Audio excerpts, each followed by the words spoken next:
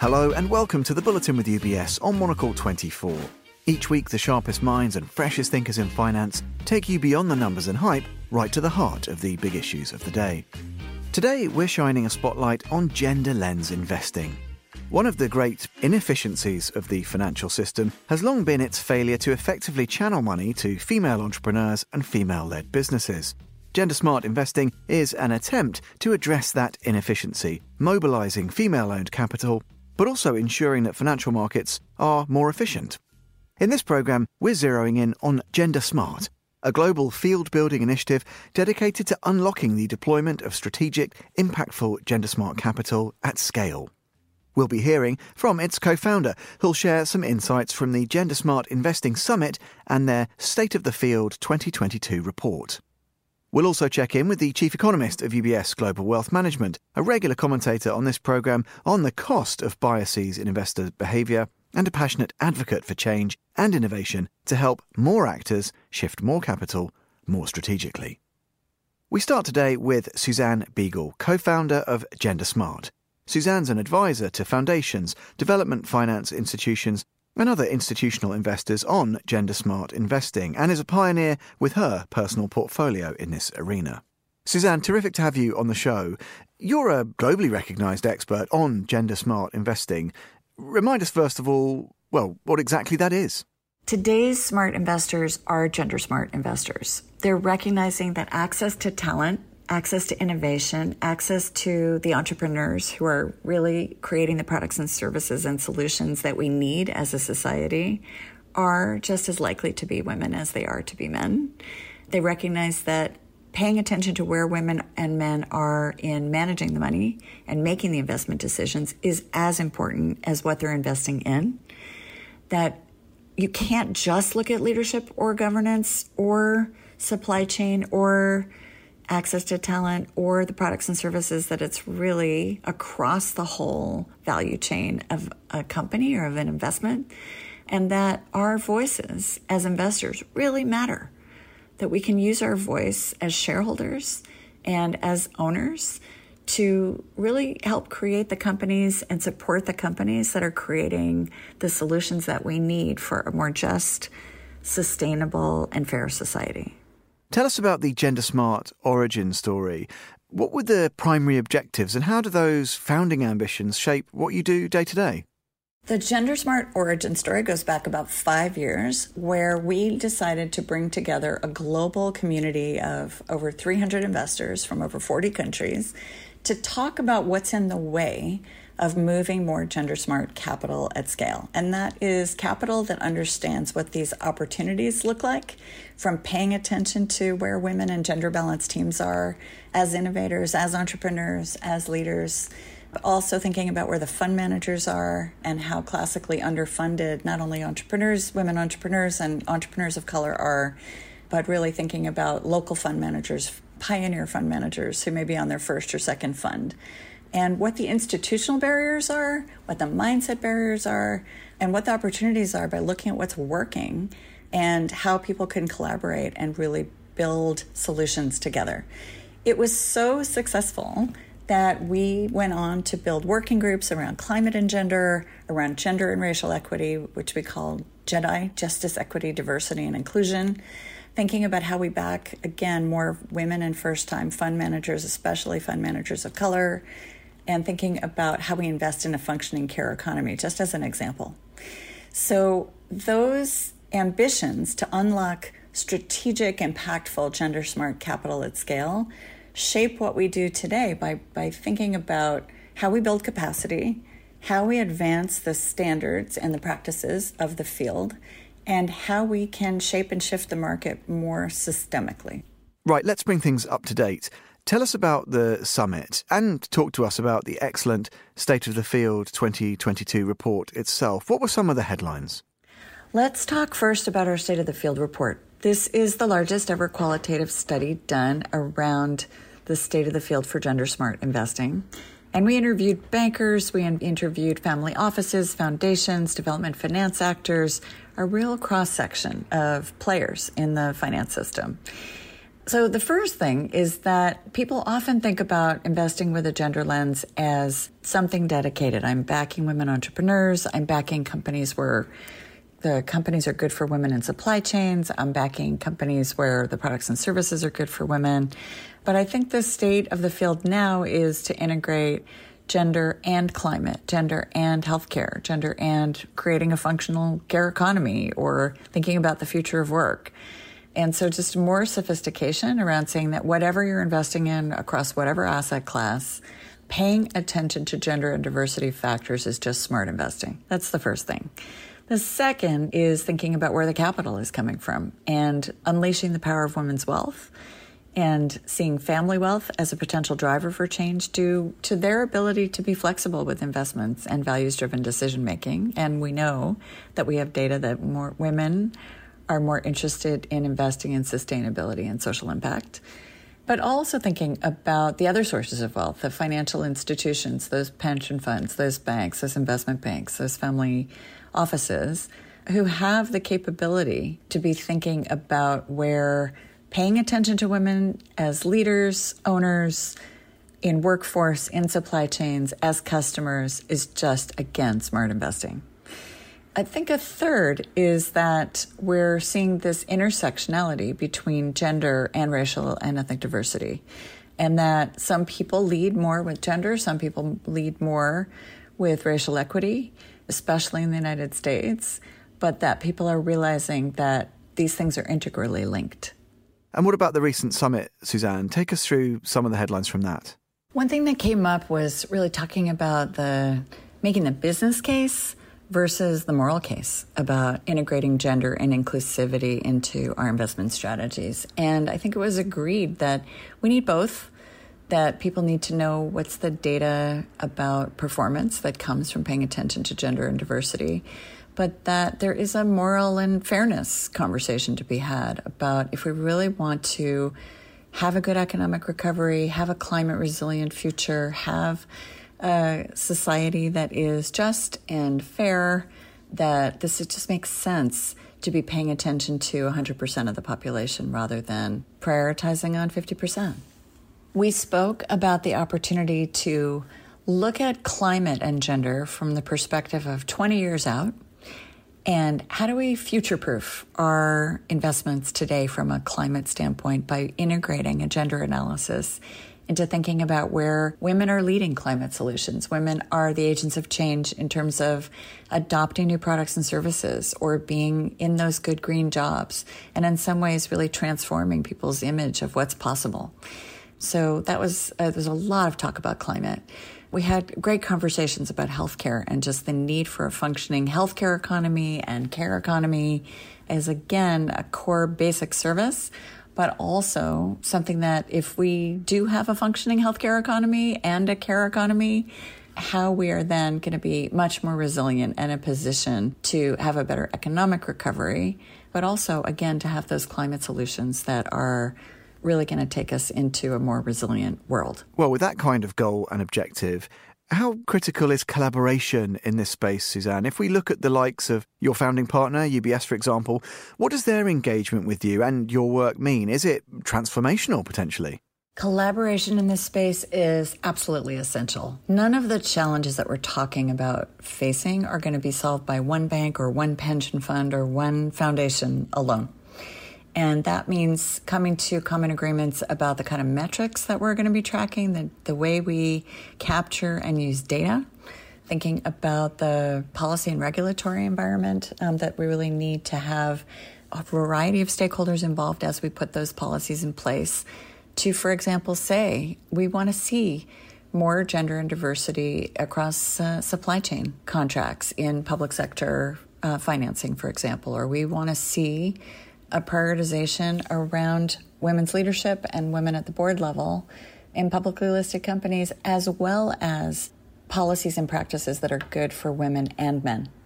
We talked originally with UBS when they became our founding partner at the fact that this was not going to be something that was going to be owned by one bank, for example, and that were they okay with being there with Morgan Stanley and Citi and others? And they said, absolutely, we recognize that we've got a leadership role to play, but that this really is something that's going to take the whole industry. And we saw very creative partnerships coming together across a corporate, working with a foundation, working with a bank, to unleash pools of capital in creative ways to solve specific problems like access to sexual and reproductive health or access to climate-smart solutions. So that's one thing that was really energizing about the summit, was just talking about all of these collaborations between actors. If we think about this concept of traction to transformation, traction is that we've got one part of a bank or one part of a asset manager who really gets it about integrating gender analysis into a financial analysis to get to a better outcome. Transformation is when you really have looked at who is making the investment decisions, what are their policies and practices, what are the rewards and incentives for developing new products or distributing new products that really speak to gender and diversity. And again, how are people incentivized to do that? That's transformation. When people really recognize that looking at gender, just like looking at climate, is just good business sense, then that's real transformation. A different aspect of transformation is, are we backing companies who have jobs where women are in the sort of predictable places? Or are we backing companies where we're really looking at a transformation of the kind of roles that women can play? So more women in construction, more women in engineering, more women in employment that really ties to the STEM disciplines. And we're seeing examples of that where people are just saying, things that traditionally people felt were male gendered roles versus female gendered roles just are changing. Just finally then, what is or should be on the to-do list, if you like, of truly gender-smart investors? Gender-smart investors are looking at current portfolios from a gender perspective and their next investments. They're thinking long-term. They're thinking about the products and services that matter to women as primary drivers of purchase decisions. They're thinking about the safety of infrastructure projects, the fit for purpose of the capital that's being deployed. So venture capital is not the answer for all entrepreneurs. It may be the answer for high-tech, high-growth companies, but we need different flavors of capital: working capital, production financing, inventory financing, for example. And so I think that's a really big piece of what we've been talking about, is that aspect of fit-for-purpose capital, especially for women entrepreneurs or companies that are good for women. And gender-smart investors are going to move on from counting, there's a woman on the board or there's a woman in leadership, to really getting more sophisticated about, are you designing and developing your companies, your products, your funds to take advantage of what we know matters to women and to men to make for a more sustainable, just, and inclusive society. I think people need to realize that you can, at this point, 2022, build a gender-smart portfolio across all asset classes, across many thematics, across different levels of risk and return and volatility in your portfolio, and that just paying attention to gender and diversity, again, at the levels of leadership and innovation, at employment and supply chains, in management, in really thinking about customers and products and services, and get to better outcomes. Get to better outcomes from a gender and racial equity standpoint, get to better outcomes from a climate standpoint, from a business standpoint, and an investment standpoint. And that now is the time, especially in this economic moment, where leaning in on this and looking for factors that are going to create resilience is the smart thing to do. Another is to go through the process of getting gender smart. So thinking about where you have bias in the system, thinking about where you're sourcing, whether it's talent or investment opportunities, how you're screening and diligencing, what incentives are really there in the system for people making decisions, and how you really have value creation, again, for a fund or for a company, by paying attention to gender and diversity as a source of future opportunity. Another piece of the puzzle is that we've moved from thinking only about gender or only about racial equity to thinking about the intersectionality of the two. And so I think investors are really waking up that inclusive markets, inclusive employment, equitable opportunity is not something that you'd only look at women or you'd only look at racial equity, but that It's really integrally linked. Suzanne Beagle. Well, next, let's check in with Paul Donovan, Chief Economist of UBS Global Wealth Management. Paul, thanks for joining us, as always. Before we dive into some more detail, give us your headline view on gender lens investing. Why is it such an important topic?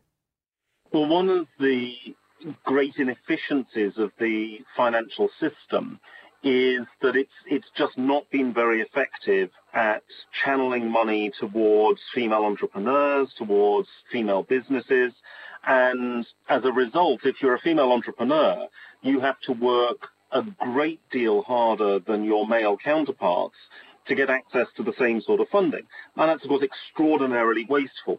So gender-smart investing is an attempt to try and redress that balance, to make sure that money is being directed into the most worthy businesses rather than the most male businesses. And, of course, behind that is sort of a philosophy of not only mobilizing female-owned capital, but also making sure that female fund managers get the right opportunities because they're more likely to be balanced in their investment decisions. And, of course, ultimately to make sure that capital gets out to the right businesses. I'm sorry to say, financial markets are not necessarily efficient, certainly when it comes to allocating capital between genders. And so this is a serious attempt to try and effectively improve the efficiency of financial markets. Well, yeah, Paul, and there are echoes here of some of the conversations we've had about other biases that can negatively affect investors and how they structure their portfolio, how they make their decisions. And it's important to bear in mind, isn't it, despite some of the alarming or concerning trends which are implicit in your opening remarks, despite those challenges, there are great opportunities here. And it's actually really important to underscore this point that if we look through this sort of gender lens when it comes to investing, there's actually opportunities for everybody to win. It's important to come back to that point, isn't it?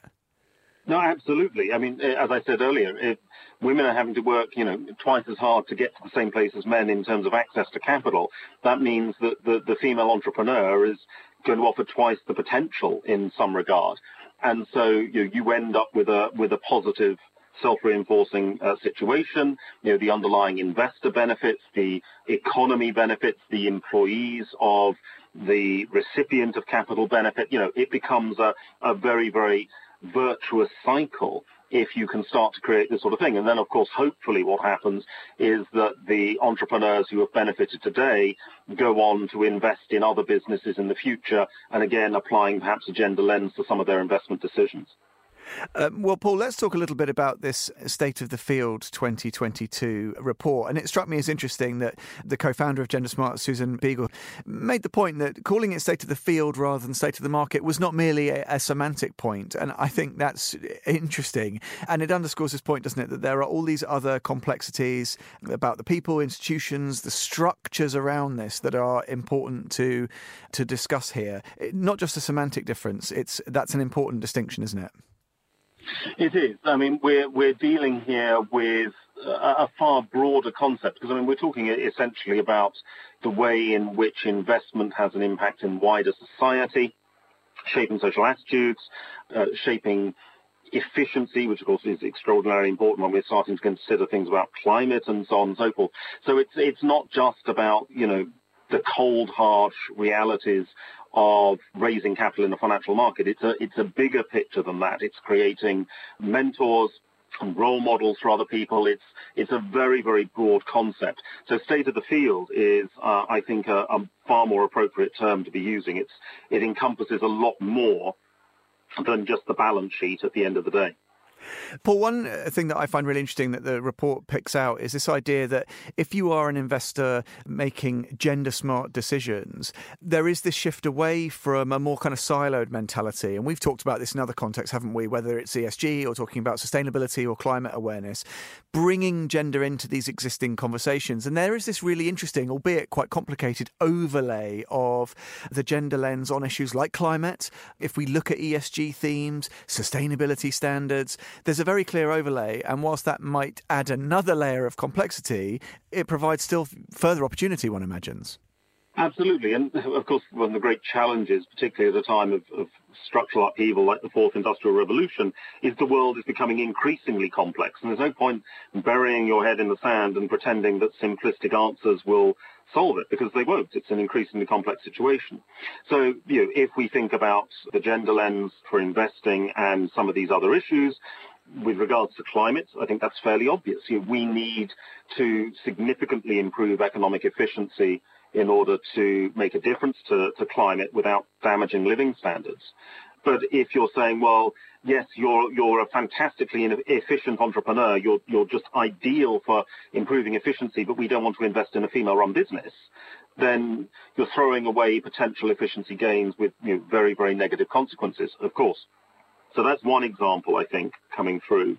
There's also the broader issues around dealing with an increasingly complex world requires more diversity in the decision-making process. If you've got a monoculture sitting around the board table, then you're not going to examine all of the potential risks, you're not going to see all of the potential opportunities, and you're going to end up with flawed decisions which are not the most efficient, and in which, in many cases, may actually be extremely damaging and dangerous to longer-term economic progress and efficiency. So introducing diversity of thinking, which a gender lens may encourage, doesn't have to, it has to be said.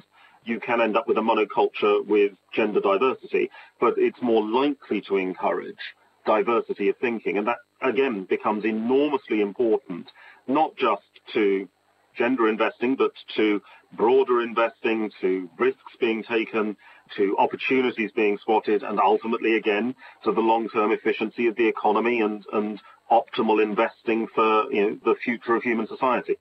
Paul Donovan. And that brings us to the end of this edition of the Bulletin with UBS, setting the agenda in the fast-moving world of finance each week here on Monocle 24. Head to gendersmartinvesting.com to learn more. In the meantime, you can listen again and explore at monocle.com. That's where you can join the club by subscribing to Monocle magazine. You can also follow this programme wherever you get your audio. And as ever, you can discover more and find out how UBS can help you at ubs.com. This is The Bulletin with UBS on Monocle 24. I'm Tom Edwards. Thanks for listening.